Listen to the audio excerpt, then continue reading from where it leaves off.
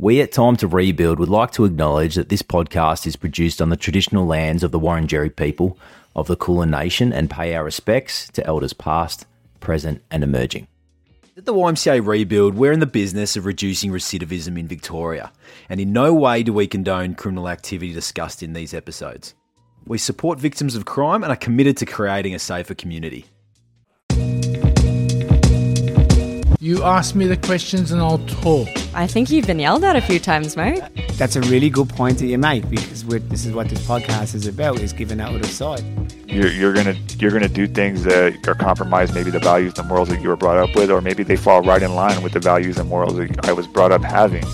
My focus is just focusing on what I'm going to do when I get out. And all the stuff that you mightn't have thought of that goes on in the prison. Yeah, like how many alarms get set off when you walk in with Mick Cronin. Mick Cronin. Mark Wilson. How are you doing? I'm not too bad. Yourself? That's good. Yeah, fantastic.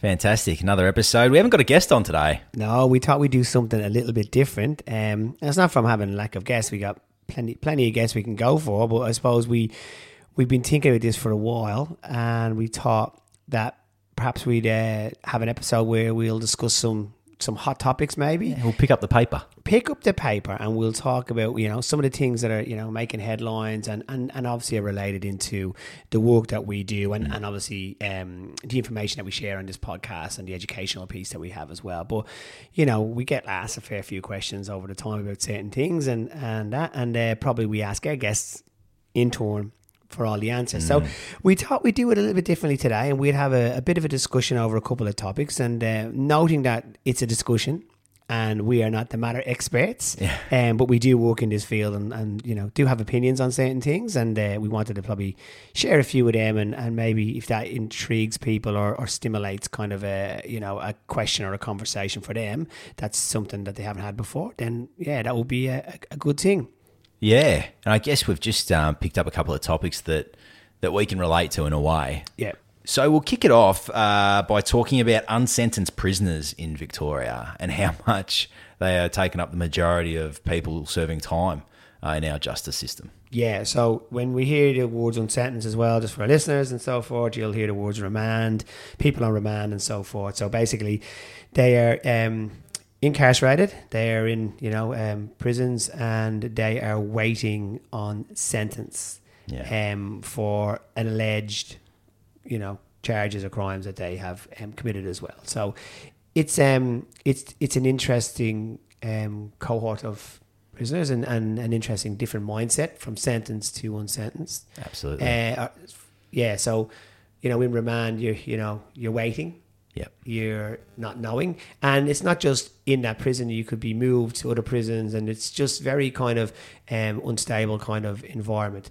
Not in the support they're getting so far, but very unstable in their own minds because they don't know whether it's coming or going. For us working in it, it can be challenging too. Yeah. But we're probably lucky because we can adapt our programs to suit that cohort of, meaning like short stays and movement. Yeah.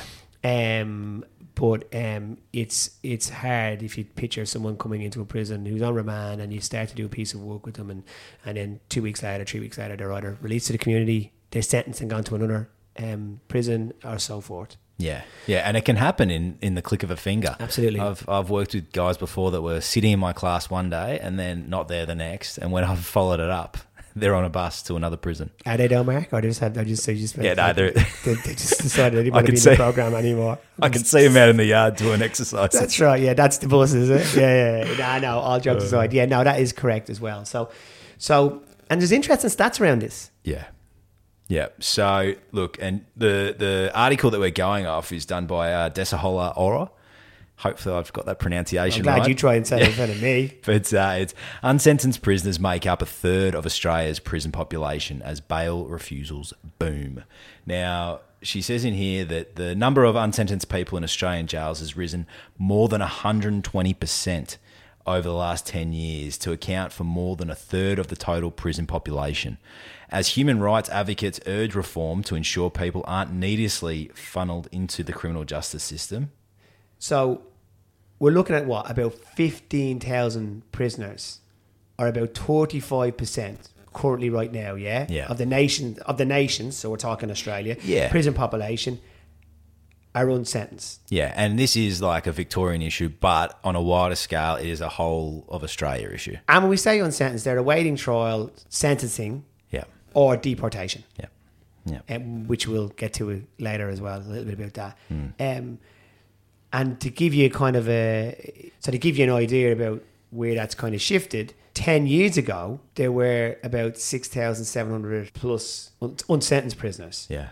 Yeah, and that was 25% of the prison population. So it's raised by 10% and close to, 9,000 prisoners that are now unsentenced. Yeah. That's the Yeah. shift we're looking at. Yeah. It's a big Yeah. shift. Yeah, massive. And like there's probably a few factors that go into this and why it has increased. Obviously, if you look at COVID being one of them, and then the with the backlog in the courts and everything like that, but also with the strengthening of bail laws.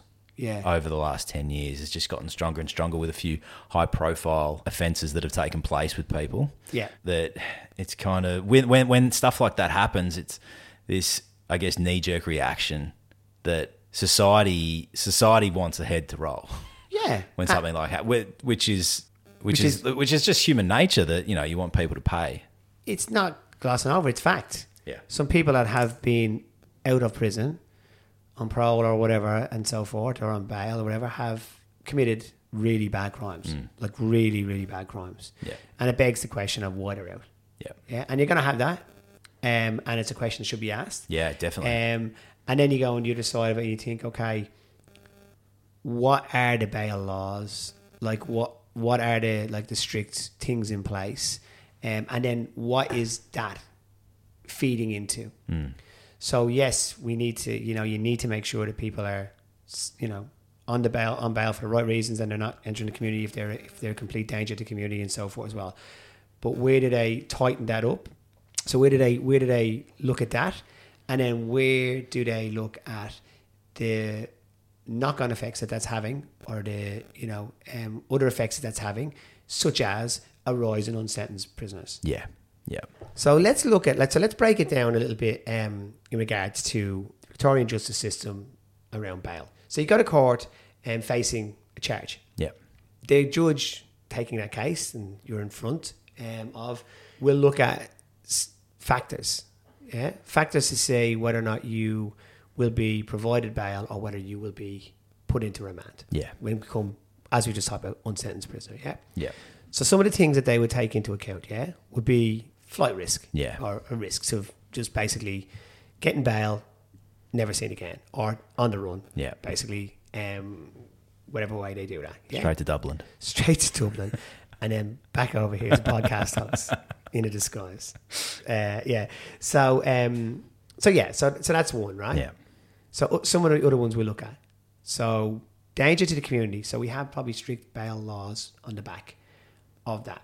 And that's a really important one. You know what I mean? Like, I think this is the whole point of the justice system is, while people are going through struggles and their own challenges, to keep the general community safe.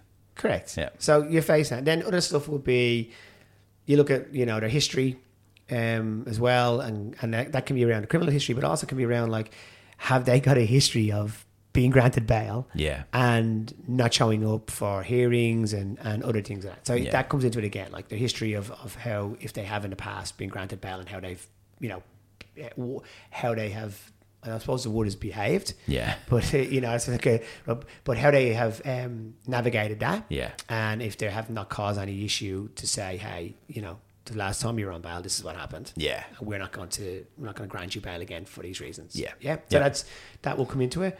And then, kind of on that danger to the community is that, there's another side. This is like that probable cause. So if you're thinking about this, do you feel that the charge that they're facing, there's a likelihood that that's actually been committed. Now that's a tricky one, I would reckon, because you're not into a hearing, you're into a forced hearing, you're into all that. Yeah. But if there is something there that's in front of them, evidence-wise or whatever else, I would imagine they would look at it and go, there's a really high chance that this could have happened, but that's called probable cause. Yeah. And that could be a factor into it. Not saying it's always right or wrong, but that's just a factor. Yeah. Yeah. Absolutely. And then Other ones that you would see that are just, standard ones around would be like housing, support, all that kind of stuff. Yeah. Like current health issues like drug Correct. use and all that Correct. sort of stuff. Yeah. So these are the kind of factors that, for our listeners and that some people would be granted by, or what a judge would consider in front of them to say, I'll go through this and work on this and have to look at each individual one and then look at it as a collective and then make a decision. Yeah. Yeah. I suppose one of the key parts as well is where it goes to, on bail is whether, you're on bail for violent or non-violent crimes. That's a topic at the moment. And with good reason, you would see it in the media, and you would see this going back to 2020 in the case of the First Nations person, Veronica Nelson, who, died in custody. Yeah. And on the back of that, Victorian government, a lot of pressure on the Victorian government to overhaul its strict bail conditions, its bail laws as well. So the question of non-violent versus violent as well comes into it as well. So, yeah. Yeah, because you don't want to be sending people into the prison system that don't necessarily need to be there. If they're not going to cause any harm to the public, you don't want to make the situation worse than it is. Yeah. Because we know the statistics are there. Our reoffending rate in Victoria is 43% at the moment, and that increases dramatically. I can't think of the actual statistic at the moment, but by going to prison, that increases your likelihood of going back. Each time goes up and up and up. Yeah. And there's we have no answers. I said, we have no answers to this. This is just a really interesting topic that we will be looking at, and from the outside looking in, have experience working with remand and unsentenced. We do a lot of that now. We understand the challenges, what that does for, say, for instance, a business like us, like Rebuild, social enterprise, employing young people from, training firstly, and then, employing people in the upon their release in the community in a commercial business. Yeah. So for us, where we have to be very flexible, and we are, move with our adapt. So for us, where we have to be flexible and adapt is how we deliver our programs in a shorter space. But when they're released into the community, we also have, we're looking in a space we have our model can suit that as well. Yeah. But that doesn't go to say that you don't do it. You can't put in a heap of work with someone, and as you say, they're gone the next day. Yeah. And doesn't necessarily that when they're gone mean you don't know where they're gone necessarily. Another prison, if they're released, they could be released. Yeah. And then it's up to the individual whether or not they actually feel that they want your support now or need your support now. You hope that they do. Yeah. And they go, yep, I'm out, and they contact us. But some might just go, you know what, I'm out and I'll just go about it myself, and I don't really need that. I don't feel like I need that. Yeah. We know they do need it. We feel like they do need it, but they don't. So that's the part where it comes into us as well. But the general rise in unsent, the general rise means that you can't do longer planning. Yeah. And then that would obviously counteract what the governments in Australia want to be doing, which is rehabilitation and reintegration into society, when you haven't really got the right platform to do that if you've only got a guy that may be serving 40 days. Yeah, short term, Short term, what are you going to be doing? And moving from prison to prison, and they're not getting to get the full programming into them as well. So, for instance, you think about it anywhere, if you're settled and you're in a place and you're, able to, focus on yourself and your kind of, I suppose the word is your journey to reintegration and to getting your life back on track. That can be quite, if you're moving and not in you're moving in your mind because you don't know what's happening from time to time, but you're also moving physically from place to place. That's hard to bed down. So all good work you might do one place can be undone pretty quickly through the natural settling in process in another as well. So these are all things about that. But getting back to the point about the high numbers, I'm interested to see how the government looks at this, both federally and state, into seeing if there's a way where they can shift this a little bit more. And that's not saying God give everyone a sentence. That's saying why is it getting to a point where we have got so many people on remand, and what are significant factors in that, and where is there an opportunity to explore that and look at some solutions to that that serves everyone. Yeah. Yeah, that's what we want at the end of the day. Correct. So- We want people reintegration. We want safe communities. We want less victims. We want all that. That's what we all work towards as well. Yeah. As well. So, I'm interested again to see where this one goes. Yeah. To see the government's response at the moment to this, because it will have an effect on lots of people, lots of families, lots of people that are incarcerated. It will have effect on a lot of organisations that are working in there and so forth, and the people that manage the prisons as well. Yeah. And never forget that. Like, they have to work in that environment as well, and they have to try and, you know, build their programs, build their reintegration, you know, departments and all that to be able to adapt to more unsentenced than sentenced. Exactly. It's a challenging prison work with that. And you can tell straight away, as soon as someone gets sentenced, their demeanour changes. Yeah. Yeah. Like, goes from, you know, very heightened and everything like that. And if it's a manageable amount of time that they're going to be serving, it's, you know, obviously it's a shock at the start, but then they know there's a date that they're going to be walking out. Yeah. You know, and you could feel that you can feel the weight off the shoulders in a way that they actually know they've got an end date, rather than how long am I going to be in here? You know, how am I going to get my life back on track? All that sort of stuff. Yeah. So yeah, it would be an interesting space to keep an eye on over the next over the next year, 2 years. Yeah, let's see, and that's what we want to do. Back on track. We want to get. That's all we focus on, is trying to get people back moving the right way in their lives and society, and not to, you know, obviously, you know, be stuck in prison cells for large periods of their life. That's it. Because that's no good to anyone. No. All right. One that stood out to me was, well, New Zealand's got a new Prime Minister. Yes. Chris Hipkins, and well, we've got a new Prime Minister as well with Albo, and they're starting to get along. They're starting to talk a bit more than the previous governments, and they're looking at changing. Well, they're looking at making some changes to the deportation policy that was in place previously.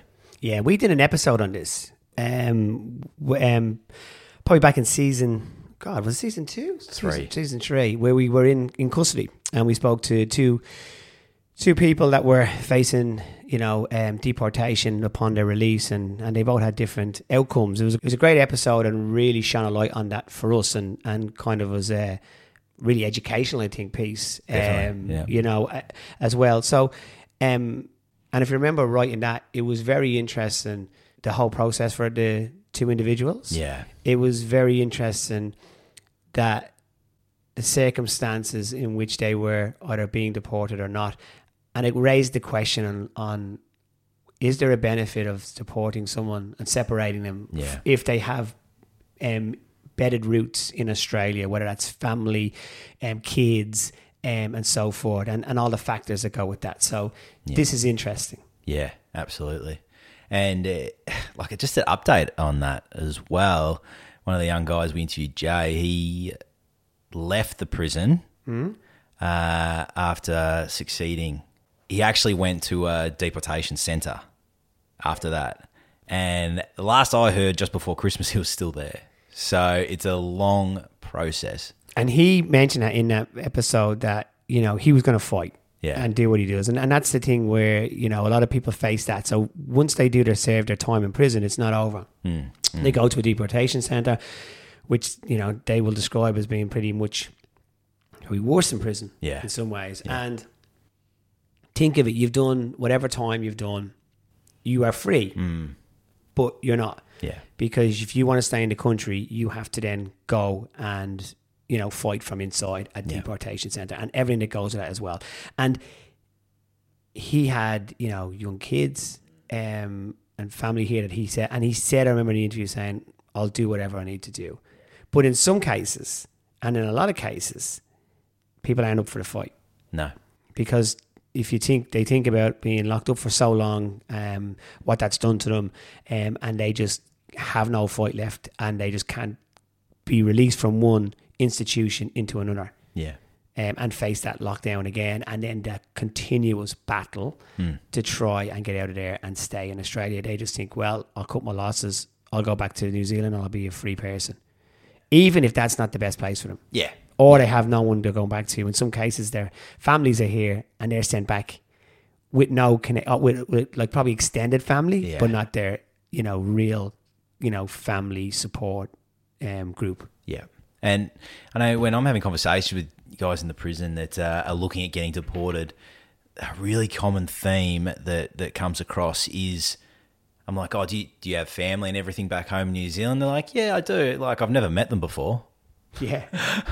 Or, oh, I know I've got some distant cousins and stuff like that. Like, the majority of them, like, have set up here, which is very common. And they've been here from a very young age. So they're very well established here. And that's what they're getting at the moment.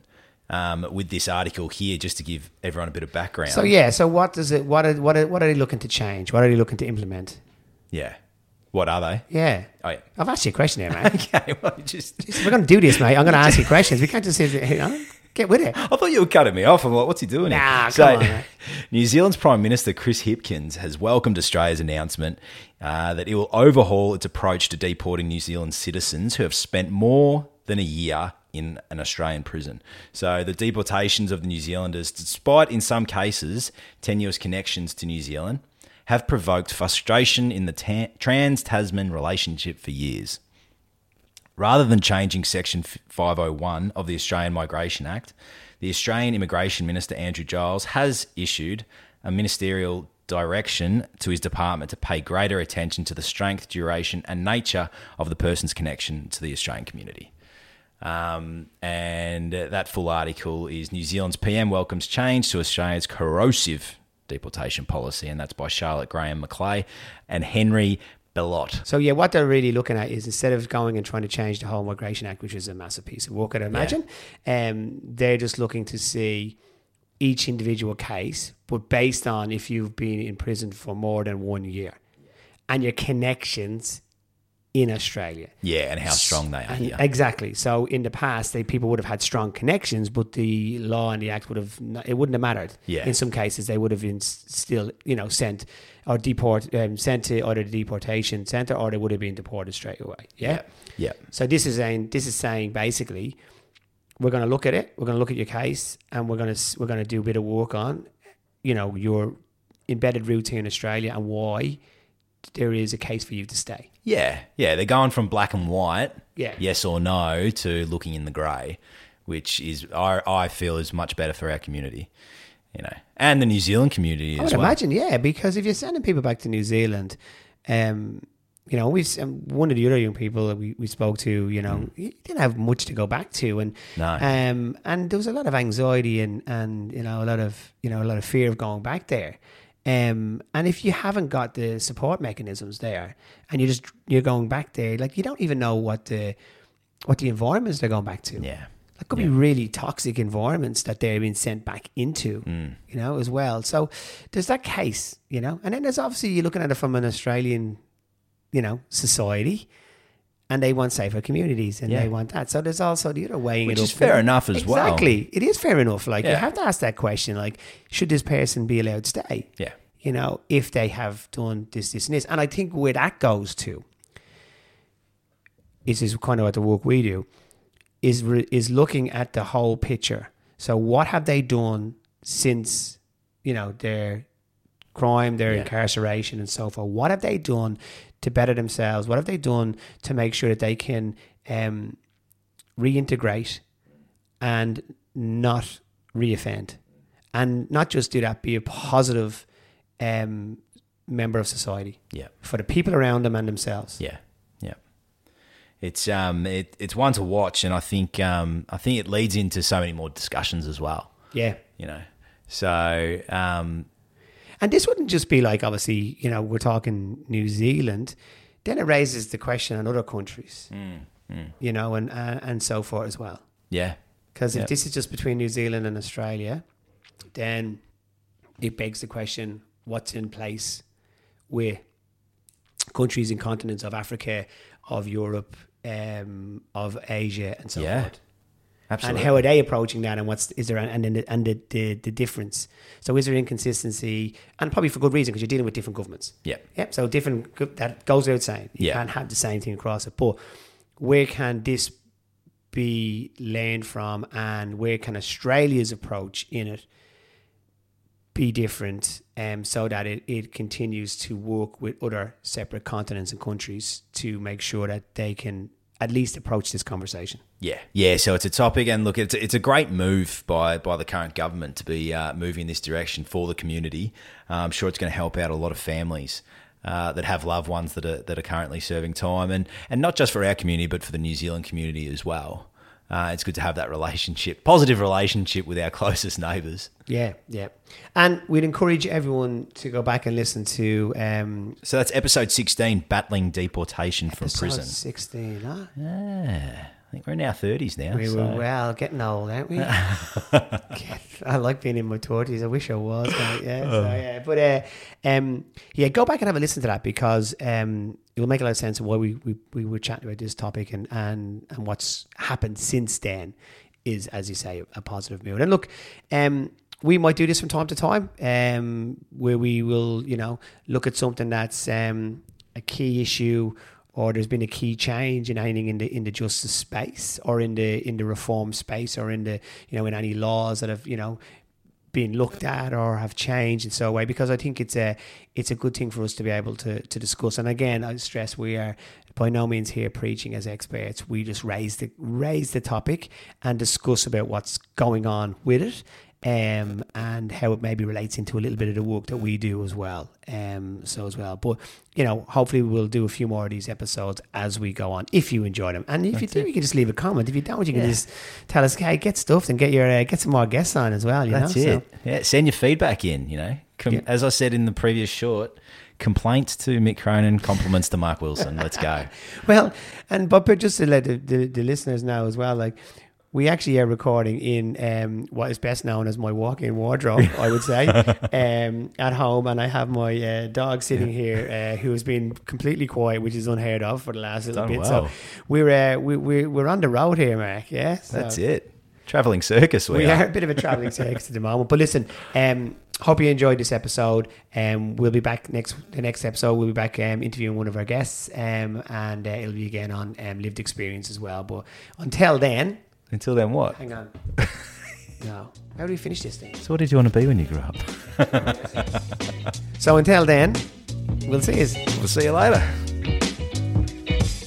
If anything in today's episode has raised any issues for you or someone you know, head over to our website for a full list of services that may help at ymcarebuild.org.au under the podcast tab. This podcast was produced by Mick Cronin and Mark Wilson. Editing done by Mark Wilson.